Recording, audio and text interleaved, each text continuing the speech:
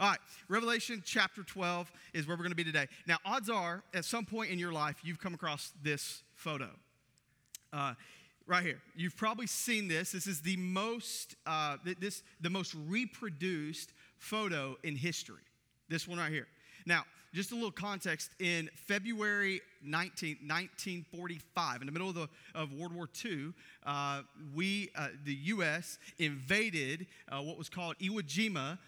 It was just the most strategic position for eventually conquering Japan in the war. Now, obviously, we're not a God and country church. We're a gospel church first, okay? And no matter where you sit on that, I know there's horrors of war and all that kind of stuff. But there is in every war, right?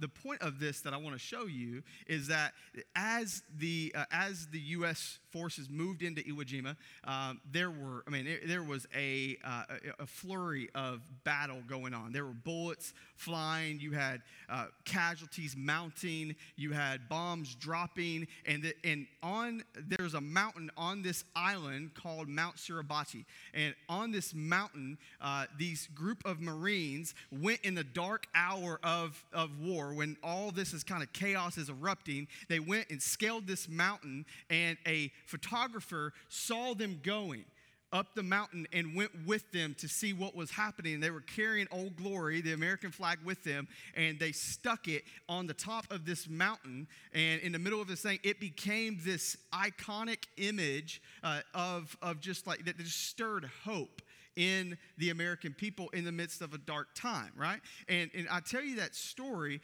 because it was said that this single picture was actually one of the largest reasons why America was able to win that war, right? It stirred the hearts of God's people so much as they looked to this image. People invested in in bonds that actually fueled financially America through that time. People, the morale of the troops rallied when they looked to this photo. And so I say that to you because it became a beautiful picture of what it meant to conquer. Right? And in the same way, Revelation 12 gives us this beautiful picture for God's people of what it means to conquer. And in fact, that we have conquered.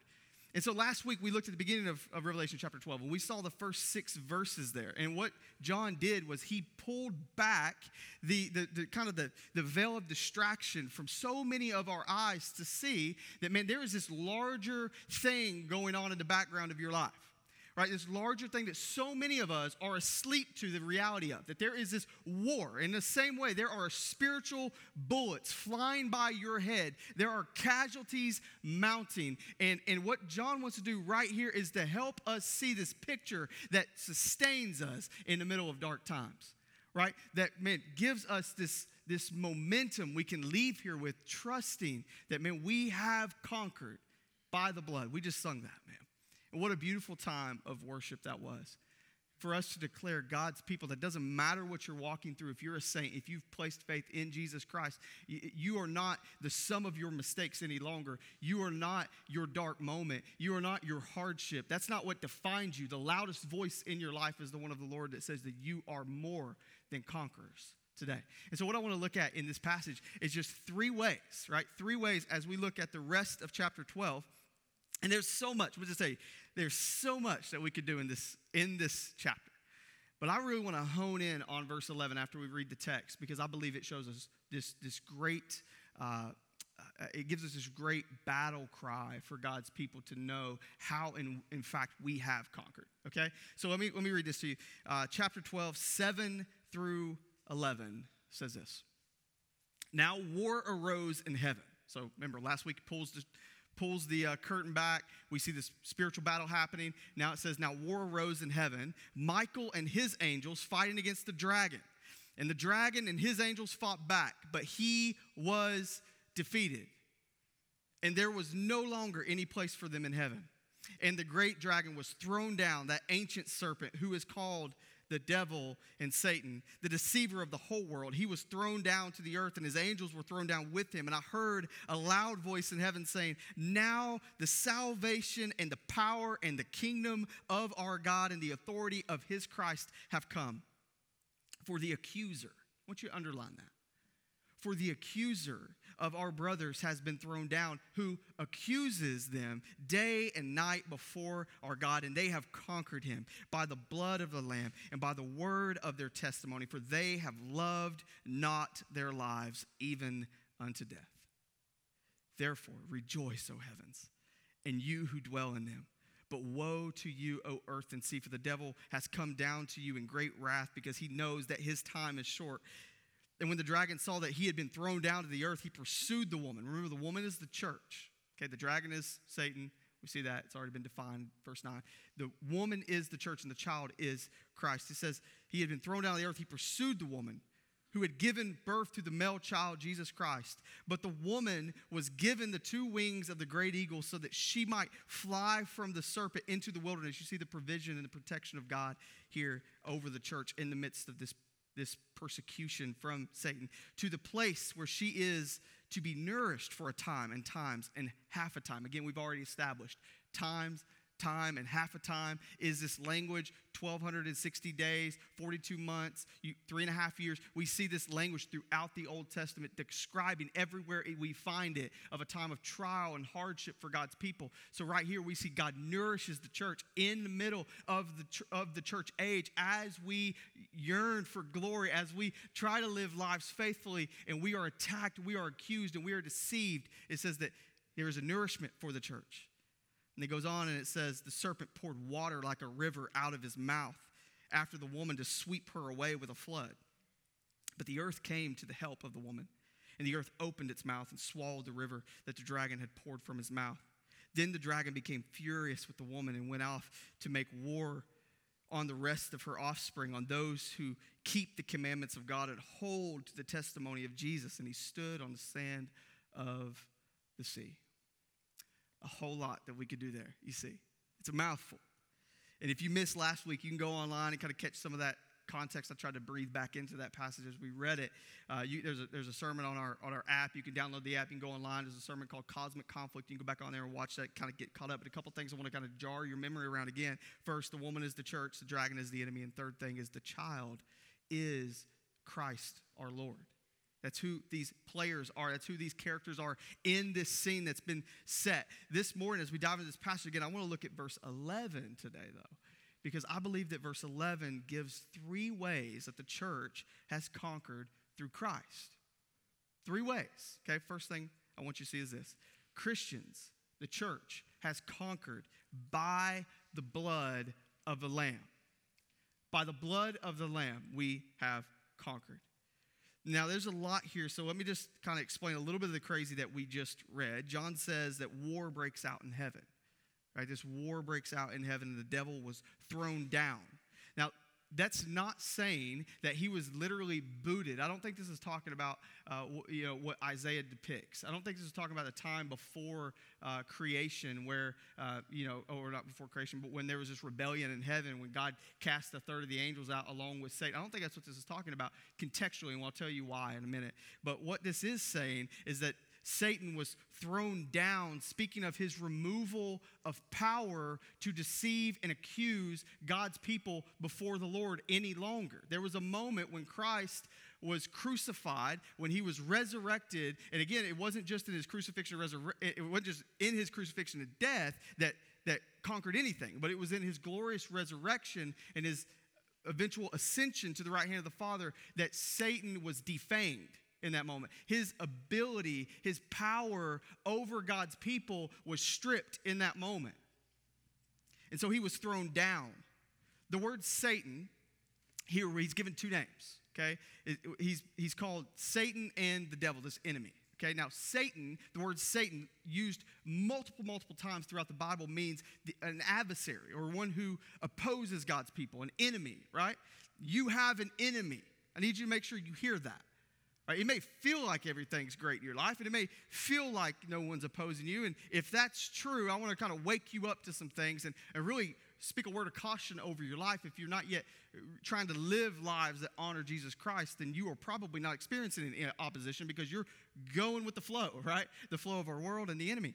But there is an enemy to God's people, the church, the woman in this text. There is an enemy, an adversary. one who wants to see you destroyed. The word devil, used again throughout the Old Testament and the New, it means slanderer, okay, or accuser. So just by very nature of who he is, he lives to accuse you. He lives to deceive you. He lives to take you out of the game by believing his lies. And so my heart today, and what I've been so fired up about this text about, is because I just believe that so many people are crippled in the church today because they listen to the voice of the enemy more than they hear the voice of the Lord in their lives. And so I want to lift that burden from you if you are a child of God today. I want to open your eyes and open your ears to see what God has said of you. You have an enemy who wants to accuse you. And this is the idea of really the rest of this text, but 15 and 16. Verse 15 and 16, it goes on to say that Satan pours water. This enemy pours water out of his mouth like a flood, trying to devour and sweep away the church, this woman. But then it says that the earth opens up and really just swallows up this water, comes to the aid of the woman. Now, throughout the Bible, especially in the Old Testament, a torrential flood, right, or a powerful wave, a torrent of water is symbolic to describe two things, right? One, the judgment of God against his enemies. You see this in Exodus, right? You see this in Noah.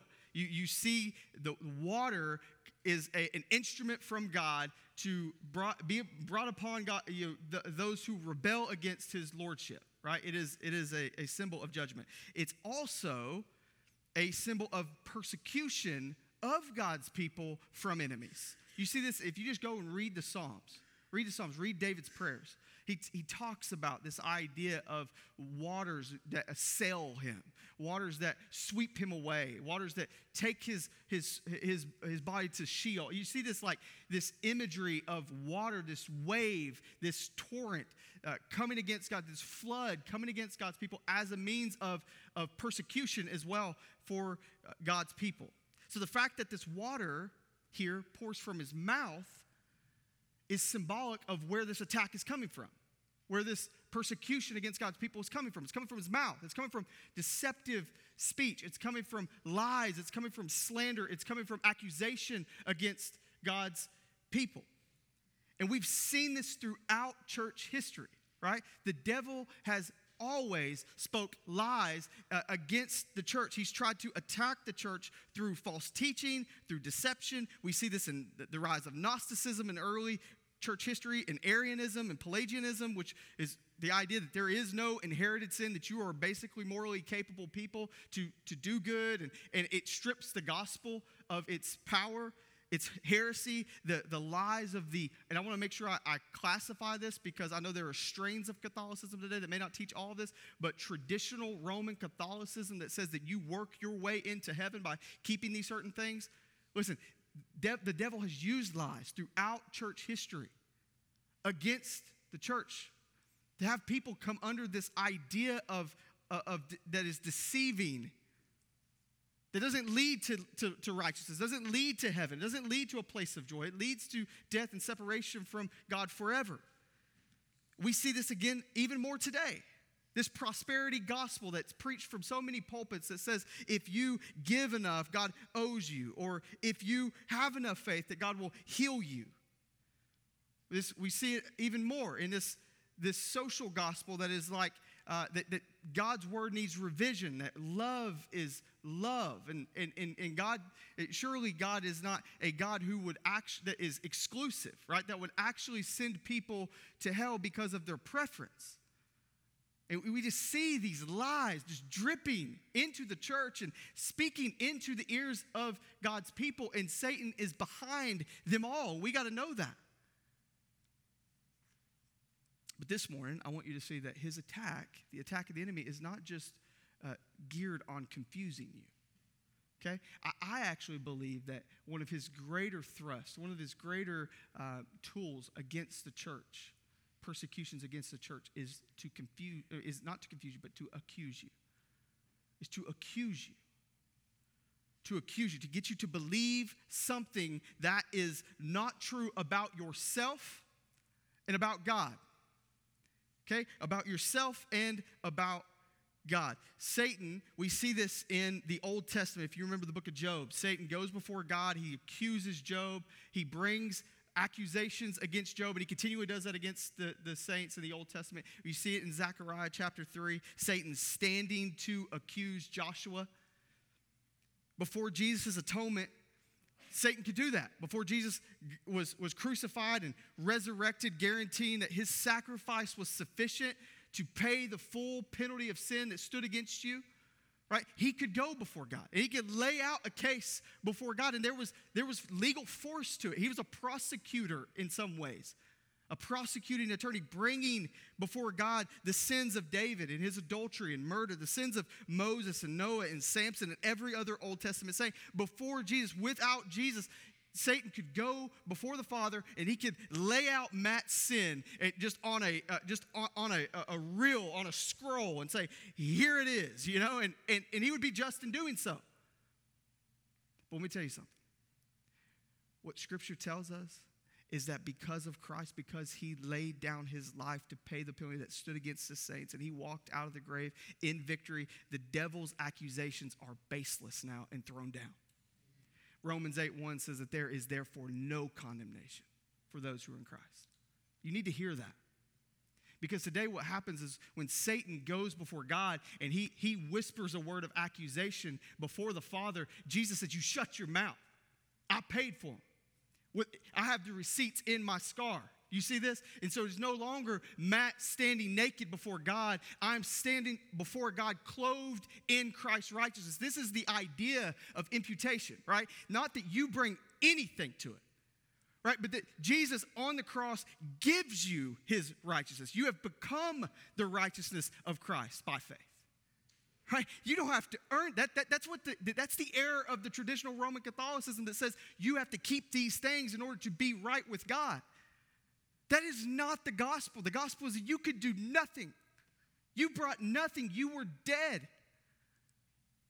You were dead. But Jesus, the blood makes you right. The blood gives you value. The blood gives you worth.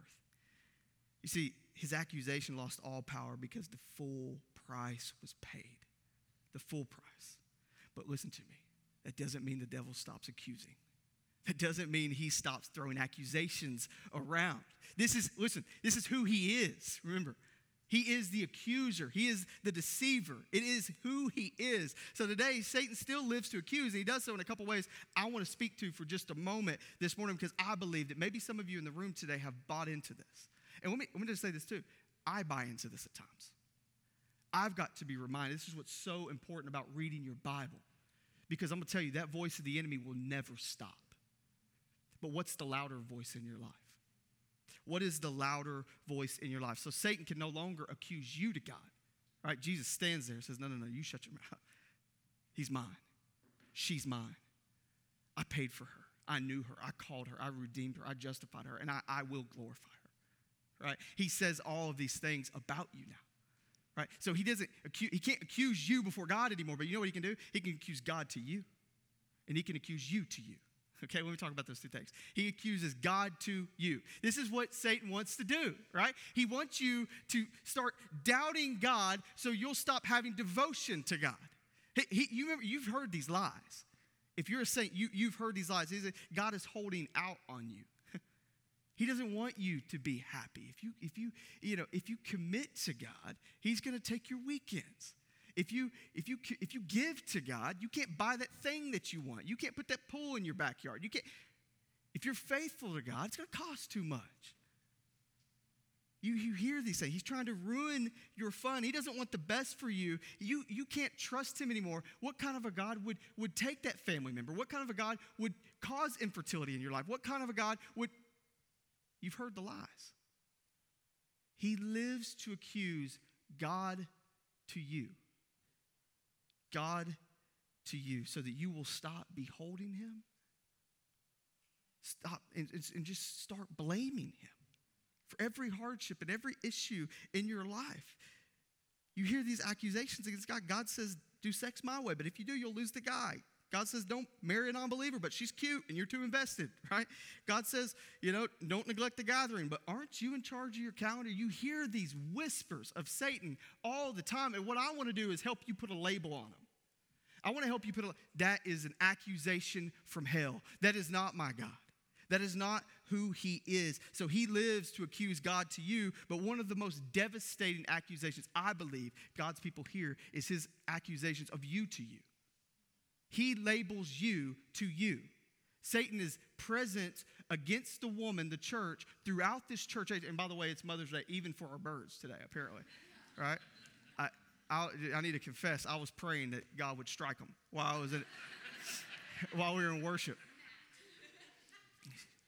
Yeah, anyway. So, he lives to accuse you to you, right? Satan wants to destroy you, your happiness, your joy, your effectiveness, your participation in the work of the enemy, in the work of the gospel, sorry. He wants to take you out of the game, and he knows he cannot destroy your salvation, okay? So what does he try to do? He accuses you to you. Here's the thing. He can't change what is true. So if he can get you to believe a lie and just take yourself out of the game, then he's already won.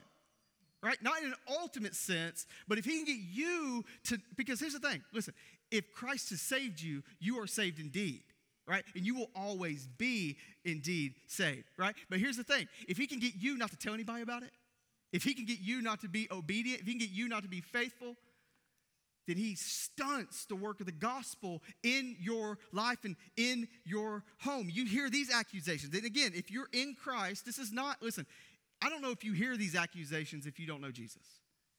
I think he's just saying, man, you keep doing your thing. But if you know Christ, if you've turned to him in faith at some point in your life and you've looked to him as Lord, as your right standing before the Father, you've heard this voice of the enemy. You hear its voice now, right? You listen, let me ask you this. Have you heard this voice? If they only knew your past. You're addicted. You're addicted to drugs. You're addicted to pornography. You're addicted to some substance. You're damaged beyond repair. Your marriage has no hope.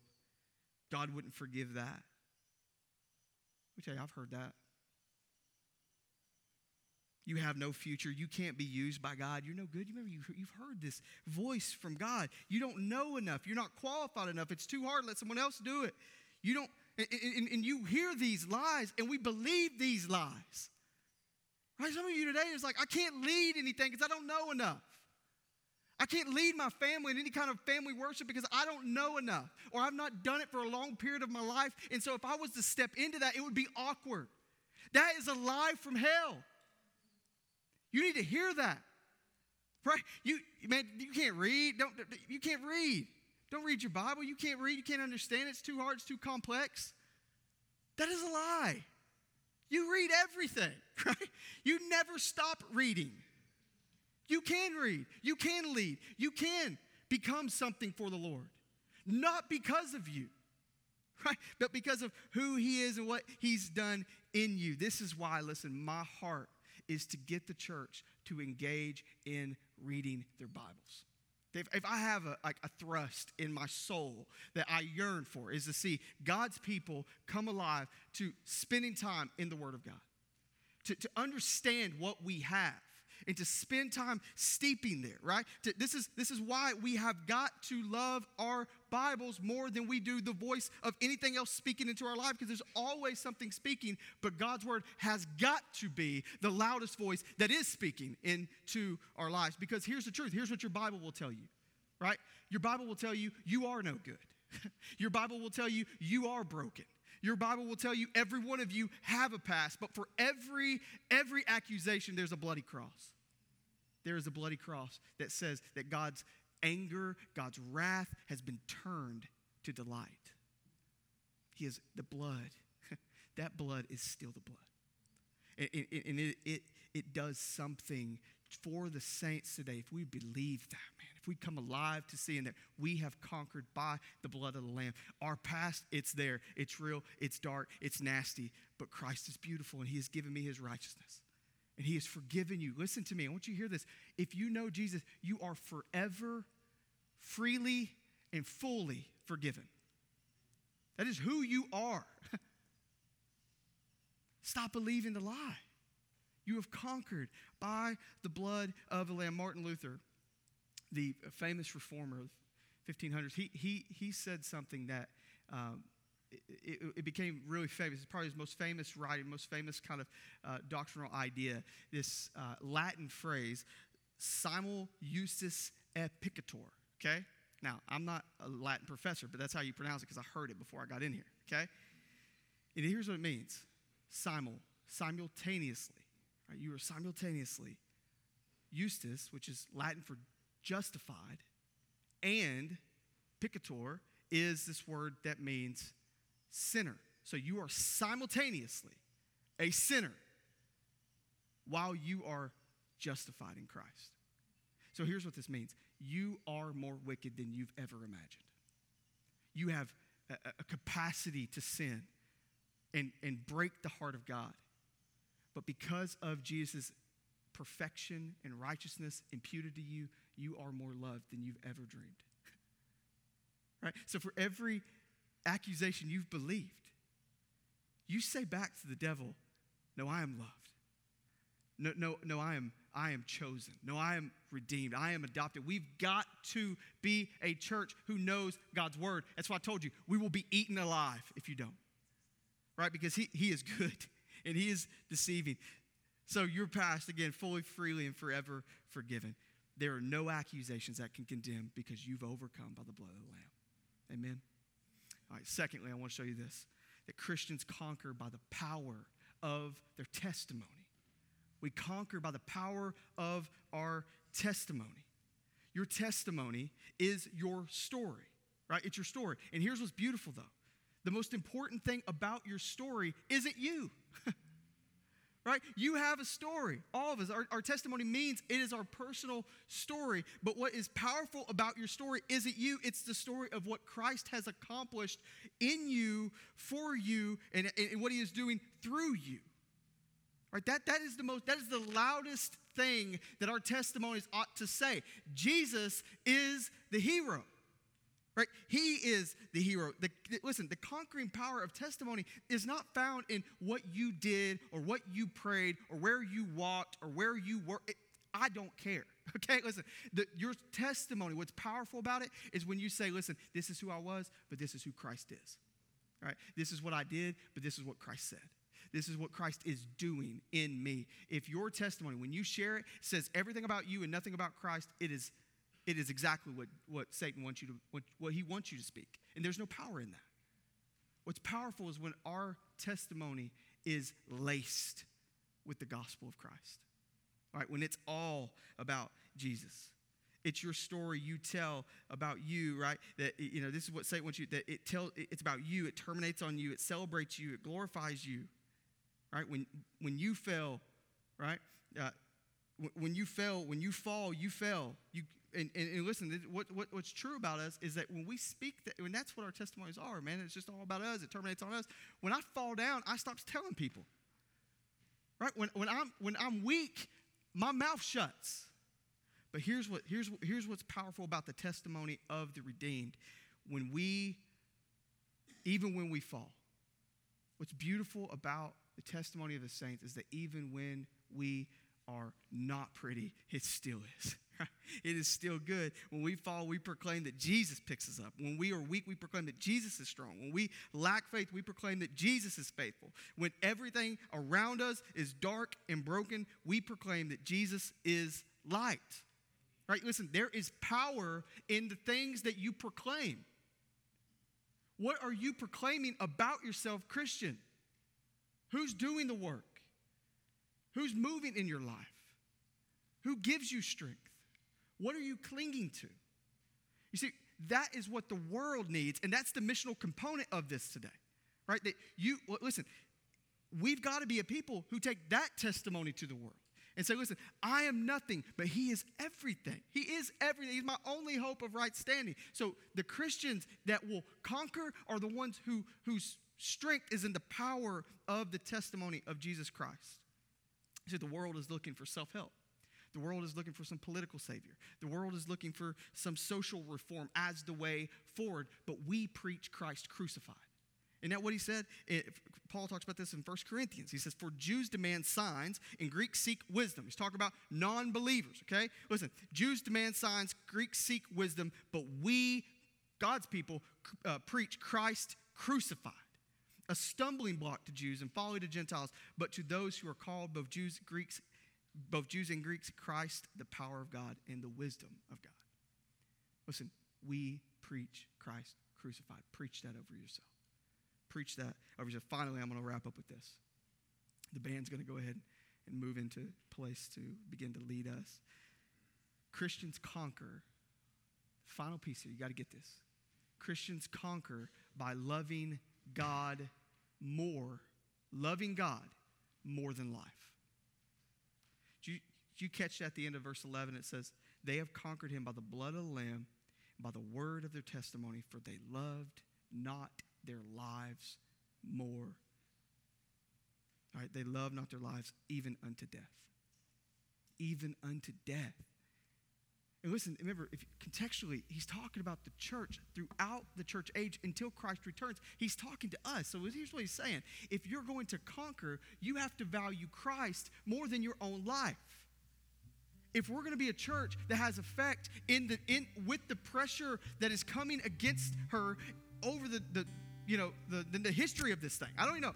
Long before long after I'm gone. Right? Long after you're gone, if we're going to be a people who are faithful and make an impact, we have got to be a people who value what God is doing, his kingdom, and the Lord as the supreme thing of value in our lives, even if it means that we lose ours. This is a value statement, is what he's saying here. When he says they love not their lives even unto death, he is saying that Jesus was more valuable than their sports, their children, their vacations, their stuff, their jobs, their pleasures, their prosperity, their welfare, all of that. He's saying if we're going to be a church that conquer Satan, we've got to look him in the eyes and say, no matter what you bring against me, I know what is true. I know there is eternity coming for me. I know that I am right before God, and I will meet it gladly before I yield one inch of my allegiance to Christ. No matter what that takes, no matter what that costs, look at me. What's the most valuable thing in your life today? Be honest. What if Jesus was to call you away from it? Is he the thing? I love that psalm. It says, keep me as the apple of your eye. Talking to, David's praying this to God. Keep me as the apple of your eye. Is God the apple of yours? Right? Is Jesus Christ everything to you? If we're going to be a people who conquer, listen, you're going to find out really quickly. Is he? Is he? So what does this change today? Listen, I just want to lift this burden today. I just believe, man, we hear that voice. We sideline ourselves. And I know what Satan would hate, and I love it, is that we would wake up this morning.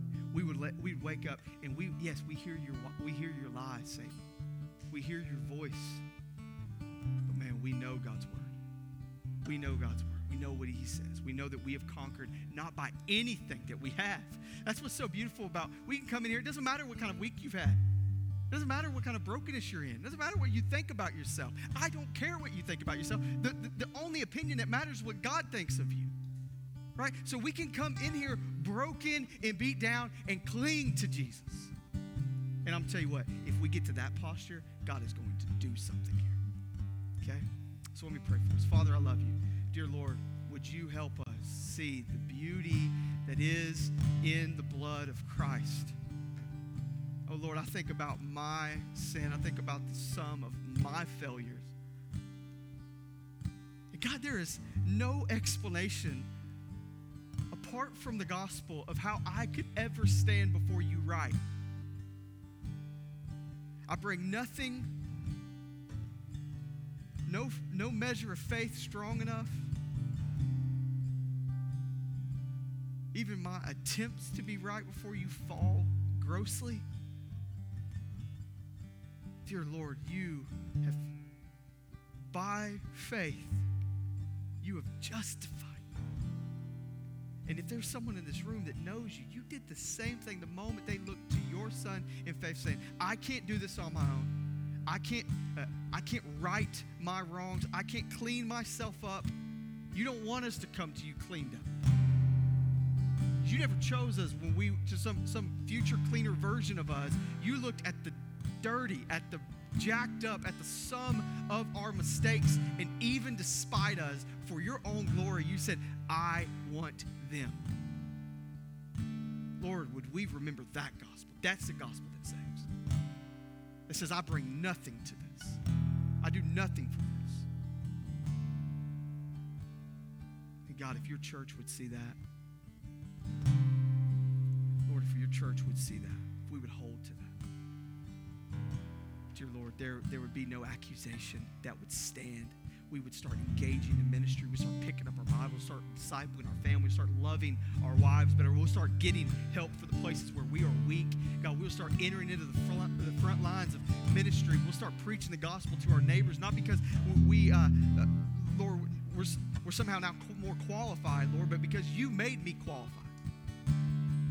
God, we'll go to broken people going to other broken people, telling them how we can be made right by a holy God. So Jesus, would you just ignite something today? Would you lift a burden off the shoulders of the one of the redeemed in this room, God, who's been believing the lie of the enemy that says that you will never be forgiven. You could never get past your mistakes. You are never more than some of your failures, your parents' failures, or whatever it looks like. God, you want to do a work today. So Lord, I pray if someone in this room doesn't know you, you call them to faith in your Son. Dear Lord, we love you. In your name we pray. Amen.